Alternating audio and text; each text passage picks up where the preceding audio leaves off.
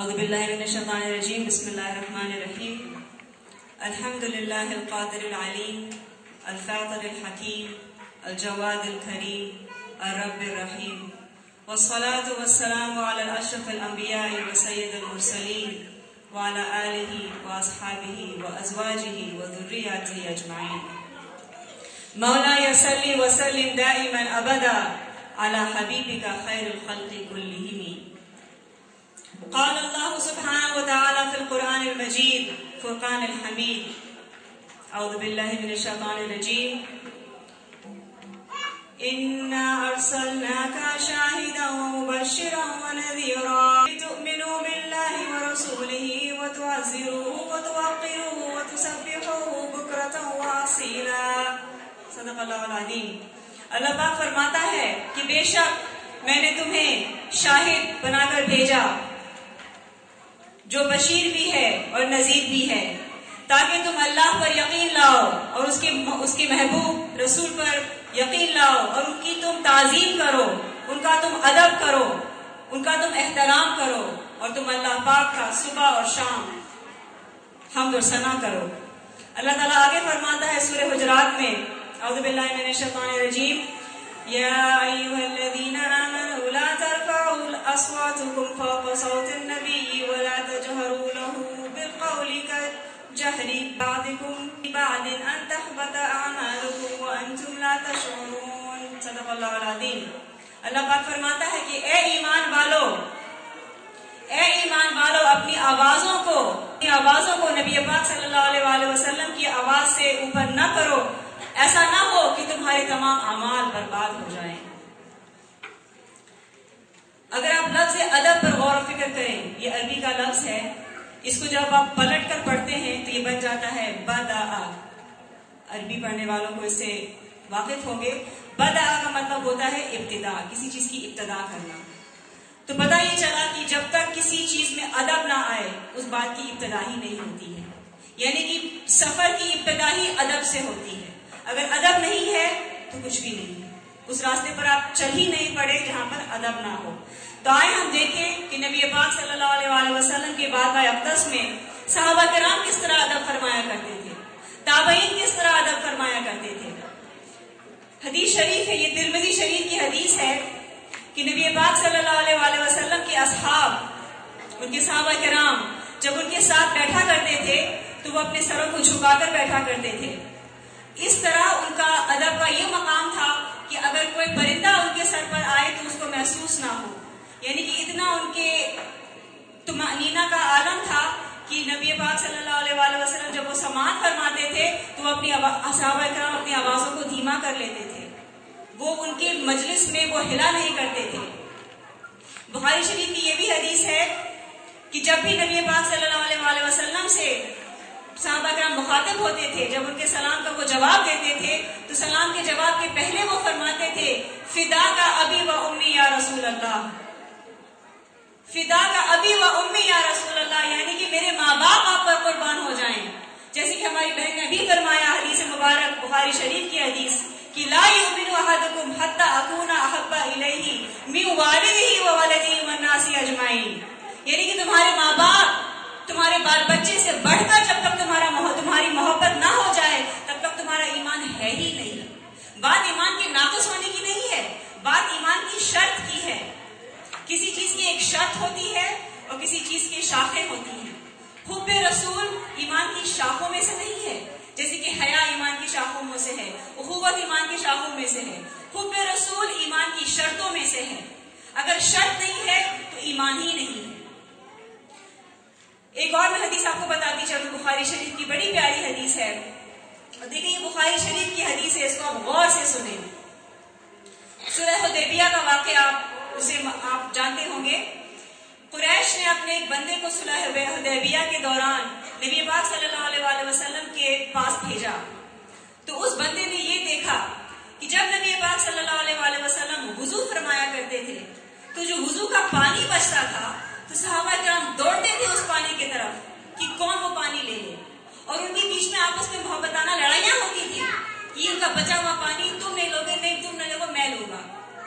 جب نبی پاک صلی اللہ علیہ وسلم کا ایک منہ مبارک، ان کا ایک بال مبارک جب زمین پہ گرتا تھا صحابہ دوڑتے تھے کہ اس بار کو میں پکڑ لوں، وہ برکت میرے پاس آ جائے. یاد رکھیے یہ بخاری شریف کی حدیث ہے، کہیں اور سے میں نہیں بتا رہی ہوں.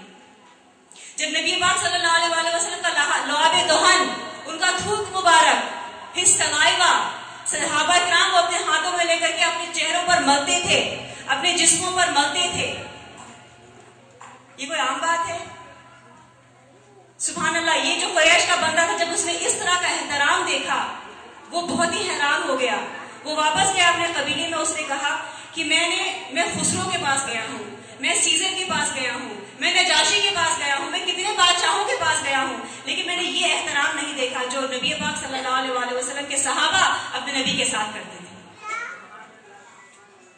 بادشاہی میں فقیری کی. سبحان اللہ. جب نبی پاک صلی اللہ علیہ وسلم کی دروازے مبارک پر صحابہ کرام جاتے تھے تو وہ کس طرح دستک فرماتے تھے؟ اپنے ناخنوں سے، کہ کوئی آواز نہ ہو جائے. ہم جاتے ہیں نا، ہمیں کسی کو پکارنا ہوتا تو زور زور سے ہم ڈھا ڈھا کر کے مارتے ہیں دروازہ. اپنے ناخن سے وہ یوں کرتے تھے. وہ احترام، وہ ادب. ایک اور میں آپ کو حدیث بتاتی چلوں، اور یہ بہت اہم بات ہے جو میں نے پہلے قرآن پاک کی تلاوت کہ ان کی آواز پر اپنی آواز کو اوپر نہ کرو. دیکھیں حدیث پاک جب بیان کی جاتی ہے، چاہے وہ ریڈیو پر ہو، چاہے وہ ٹیلی ویژن پر ہو، چاہے وہ کسی بیان میں ہو، وہ نبی پاک صلی اللہ علیہ وسلم کی آواز ہے، ان کے الفاظ ہیں. خدایا ان کے اوپر اپنی آوازوں کو بلند نہ کریں. جب اذان ہوتی ہے، اذان کے بعد جو دعا ہوتی ہے وہ بخاری شریف کی حدیث ہے. خدایا جب وہ اذان کی دعا ہو رہی ہوتی ہے ٹی وی پر، خدایا اس کی آواز کو تیز کر کے سن لیا کریں، اس کے بیچ میں باتیں نہ کیا کریں. کہ قرآن پاک کہہ رہا ہے کہ آپ کے اعمال نہ برباد ہو جائیں اور آپ کو شعور بھی نہ ہو. آپ کے اعمال نہ برباد ہو جائیں، آپ کو شعور بھی نہ ہو، یعنی آپ کو پتہ بھی نہ چلے کہ آپ کا اعمال برباد ہو گیا. کتنی خوف کی بات ہے. یہ تو ہوئی صحابہ کرام کی بات. آگے ہم چلتے ہیں تابعین کی طرف. آپ کے علم ہوگا تابعین وہ ہوتے ہیں جن کو صحابہ کرام کی صحبت نصیب ہوئی. صحابہ اس کو کہتے ہیں جس کو نبی پاک صلی اللہ علیہ وسلم کی صحبت عطا ہوئی، اور تابعی اس کو کہتے ہیں جس کو صحابہ کرام کی صحبت عطا ہوئی.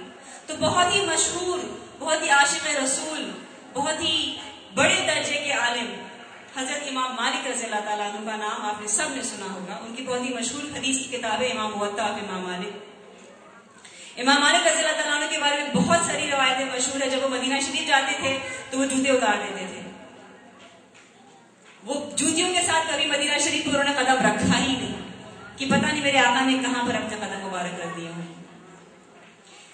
ان کے بارے میں آپ یہ روایت سنیں. آپ کو پتا بہت بڑے عالم ہیں، وہ حدیث کا بھی درس دیتے تھے، وہ بہت ساری چیزوں کا درس دیتے تھے. تو سبحان اللہ ان کے پاس ایک چھوٹی سی خادمہ تھی. جب ان کے پاس لوگ آتے تھے درس کے لیے تو اس چھوٹی سی لڑکی کو وہ اس کے پاس پہلے بھیجتے تھے کہ پوچھ کر کے آؤ کہ تمہیں کس قسم کا درس چاہیے، تمہیں حدیث کا درس چاہیے یا تمہیں کسی اور علم کا درس چاہیے. تو جب وہ لڑکی واپس آتی تھی وہ بتاتی تھی اگر وہ کسی بھی اور قسم کا درس ہوتا تھا، چاہے وہ فقہ ہو جائے، تفسیر ہو جائے، کوئی بھی اور علوم ہو جائے، تو وہ نکال کر کے اس کا جواب دے دیتے تھے. لیکن اگر حدیث کی بات آتی تھی تو آپ سماعت فرمائیں. وہ جا کر کے وضو کرتے تھے، نئے کپڑے پہنتے تھے، خوشبو لگاتے تھے، اپنے عبائے کو اپنے سر پہ ڈھکتے تھے. ان کا ایک خاص مسند بنا ہوا تھا صرف حدیث بیان کرنے کے لیے. اور جب تک ان کی حدیث بیان نہ ہو جاتی، جب تک ان کا حدیث کی بیان مکمل نہ ہو جاتی، وہ بخود جلایا کرتے تھے. یہ تھا ان کا عالم محبت کا، یہ تھا ان کا عالم حاضری کا نبی پاک صلی اللہ علیہ وسلم کے ساتھ. اور ایک اور واقعہ میں آپ کو بتاتی چلوں. اسی حدیث کے درس کے دوران، اس کو سن کر کے تو انسان کا رونگٹا کھڑا ہو جاتا ہے، ان کو بچھو نے کاٹا.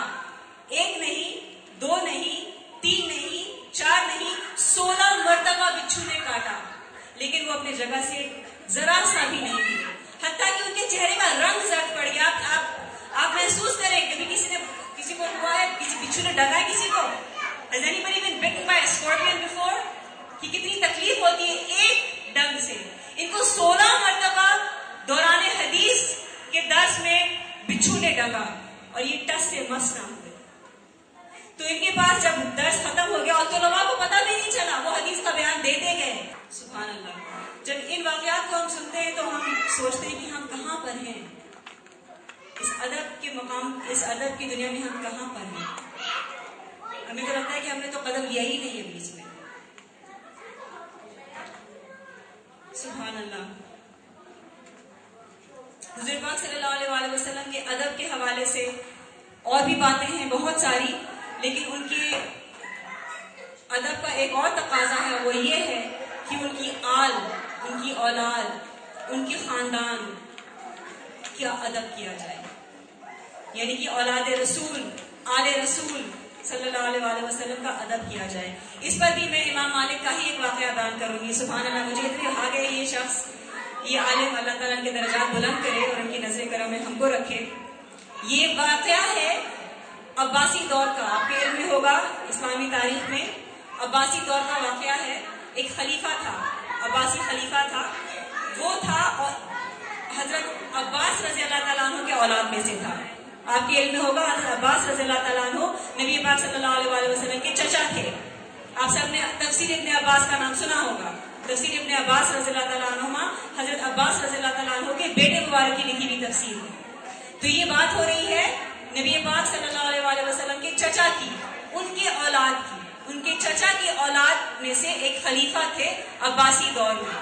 اب دیکھیں ان کے خون میں تو دوڑ رہا تھا نبی کا خون، لیکن انہوں نے کچھ زیادتیاں کی. انہوں نے امام مالک رضی اللہ تعالیٰ عنہ پر کوڑے لگوائے. کسی وجہ سے انہوں نے امام مالک رضی اللہ تعالیٰ عنہ پر کوڑے لگوائے. کوڑے یعنی کہ فلاگ، ان کو بیٹ کیا. تو آپ سنیں نا، امام مالک رضی اللہ تعالیٰ عنہ ان کوڑوں کے اثر سے بے ہوش ہو گئے. ظاہر سی بات ہے، آپ کو ایک کوڑا لگائے گا تو آپ بے ہوش ہو جائیں گے. جب وہ بیدار ہوتے ہیں، جب وہ اپنے انکانشیسنیس سے واپس آتے ہیں، تو وہ کہتے ہیں کہ میں نے اس کوڑے لگانے کو جائز کر دیا. میں نے اس کوڑے لگانے کو جائز کر دیا. کیوں؟ کیونکہ روز قیامت میں یہ نہیں دیکھنا چاہتا کہ میری وجہ سے نبی صلی اللہ علیہ وسلم کا کوئی خاندان والا جہنم میں جائے. آپ کو بات سمجھ آئی؟ نبی پاک صلی اللہ علیہ وسلم کے خاندان کا یہ خلیفہ تھا جس نے کوڑے لگوائے، یعنی کہ زیادتی کی اس نے. ایون دو نبی پاک صلی اللہ علیہ وسلم کے وہ خاندان کا تھا، اس نے زیادتی کی کوڑے لگوا کر. اگر امام مالک رضی اللہ تعالیٰ عنہ اس طرح سے نہ کہتے تو ان کو جہنم کی آگ دیکھنی ہوتی. لیکن یہ نبی کے خاندان کے تھے، یہ خلیفہ جو تھے نبی کے خاندان کے تھے. اسی لیے امام مالک رضی اللہ تعالیٰ عنہ نے کہا کہ میں اس کوڑے لگانے کو جائز کر دیتا ہوں. دیکھیے یہ مفتی ہیں، ان سے پوری ایک مسلک چل رہی ہے. ان کو پتا ہوتا ہے کہاں پہ کسی چیز کو حلال کر سکتے ہیں، کہاں پہ کسی چیز کو حرام کر سکتے ہیں. انہوں نے کہا یہ کوڑا لگانے کو میں نے حلال کر دیا، یعنی کہ یہ کوڑے مجھے برداشت ہیں. لیکن ایک خلیفہ جو زیادتی بھی کر رہا ہو لیکن وہ نبی کے خاندان کا ہے، مجھے یہ گوارا نہیں کہ وہ میری وجہ سے اس کو جہنم کی آگ دیکھنی پڑے. تو یہ تھا مقام. یعنی کہ دیکھیں یہ نبی پاک صلی اللہ علیہ وسلم کے آل میں بھی سے نہیں تھے، ان کی ڈائریکٹ اولاد نہیں تھی، ان کی چچا کی اولاد تھی. تو ان کے اولاد رسول کا کیا عالم ہوگا. سبحان اللہ، سبحان اللہ. اللہ پاک ہمیں توفیق عطا فرمائے. ایک اور واقعہ بتاتی چلوں، اور یہ ہے کہ نسبت. ہم نے بات کی ادب کی صحابہ کرام کے حوالے سے، ہم نے بات کی ادب کی تابعین کے حوالے سے. اب ادب کا مقام ہے نسبت کے حوالے سے. جس چیز کو میرے آقا نے ہاتھ لگا دیا اس کا آپ احترام دیکھیں. ایک صحابی تھے، جب وہ بیٹھتے تھے ان کا بال کا تھوڑا سا حصہ تھا. جب وہ بیٹھتے تھے تو وہ بال زمین کو چھوتا تھا، صرف ایک حصہ. تو لوگوں نے ان سے پوچھا کہ یہ کیا ماجرا ہے، آپ کا سارا باقی بال تو کٹا ہوا، یہ ایک حصہ کیوں آپ کی زمین پر جا رہا ہوتا ہے. انہوں نے کہا کہ جس جسم کے حصے کو، جس بال کے حصے کو میرے آقا نے اپنے ہاتھوں سے چھوا ہو اس کو میں کبھی کاٹ سکتا ہوں. تو یہ عالم تھا، یہ عالم تھا ادب کا، یہ عالم تھا نسبت کا، یہ عالم تھا محبت کا. آئیے آج ہم دیکھیں کہ ہم ان تقاضوں پر کہاں پر اترتے ہیں. کیا ہم وہ محبت کرتے ہیں جس کی بات ہماری زمین میں رہے گی. میں سچی بات کر رہی ہوں. آنکھیں بند کر کے اپنے دل کی گہرائیوں سے یہ سوال کریں، کیا واقعی ہم نبی پاک صلی اللہ علیہ وسلم سے ایسی محبت کرتے ہیں جو ہماری ماں سے ہی بڑھ کر ہو، ہمارے باپ سے ہی بڑھ کر ہو، ہماری اولاد سے ہی بڑھ کر ہو، ہماری ماں سے ہی بڑھ کر ہو، ہمارے دوستوں سے بڑھ کر ہو. یعنی ask yourself a very serious question. This is for the youth. Ask yourself a very serious question. Close your eyes and be truthful. آپ کو کسی کو دکھانا نہیں ہے، اپنے آپ کو دکھانا. اللہ دیکھ رہا ہے، رسول دیکھ رہے ہیں کہ کس سے محبت کرتے ہیں ہم. کوئی شوہر ہے جسے محبت کرتے ہیں, کوئی بیوی ہے, کوئی بچہ ہے, کوئی ماں ہے, کوئی باپ ہے, یا باقی نبی اس جگہ پر آتے ہیں جہاں پر ان کا حق ہے. کیونکہ دیکھیں صحابہ کرام کہتے تھے فدا کا ابی و امی, میرے ماں باپ پر قربان ہو جائیں, یعنی کہ اگر موقع آئے تو میرے ماں باپ کو میں قربان کر دوں, لیکن آپ کی زندگی, آپ کی حیات, آپ کا ادب ہر چیز سے بالا اور برتر ہے. تو یہ سوال ہمیں کرنا ہوگا, اور اس سوال کا جواب شاید آ جائے کہ نہیں میں تو اپنی ماں سے پیار کرتی ہوں, سچی سی بات ہے, اٹس دی ٹروتھ.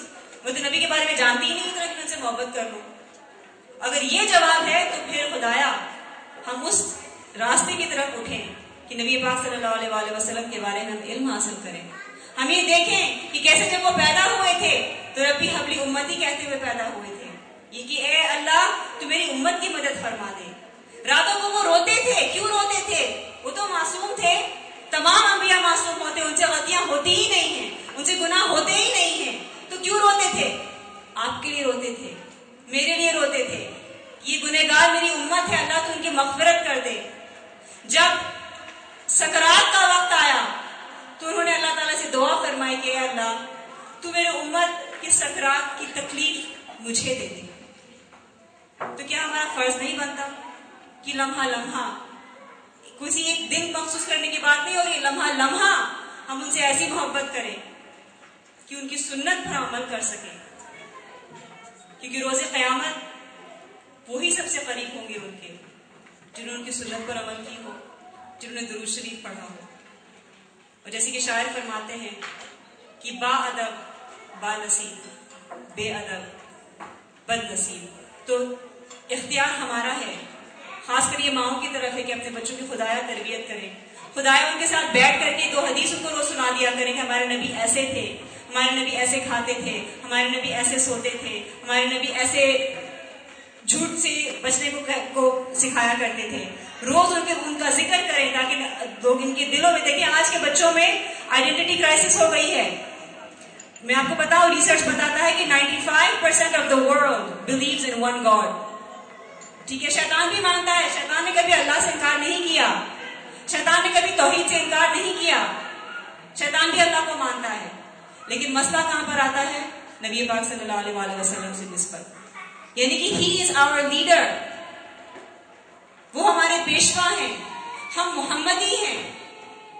ہمیں بتانا ہوگا اپنے بچوں کو کہ ہمارے لیڈر کون ہیں, کس طرح سے انہوں نے زندگی گزاری, کس طرح سے انہوں نے ہمارے لیے قربانیاں دی, کس طرح سے انہوں نے اپنے آل کی قربانیاں دی ہمارے لیے, تاکہ وہ دین برقرار رہ سکے, تاکہ ہم تک پہنچ سکے.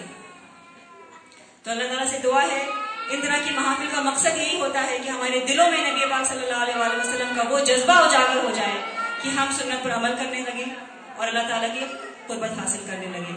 تو اللہ پاک ہمیں ادب کے ان تقاضوں سے آگاہ کر دے اور ان پر عمل کرنے کی وہ قوت عطا فرما دے کہ ہم بارگاہ نبوی صلی اللہ علیہ وسلم اور بارگاہ اللہ یعنی کہ بارگاہ ایزدی, اس میں بھی ادب کے ہم تقاضے جان لیں.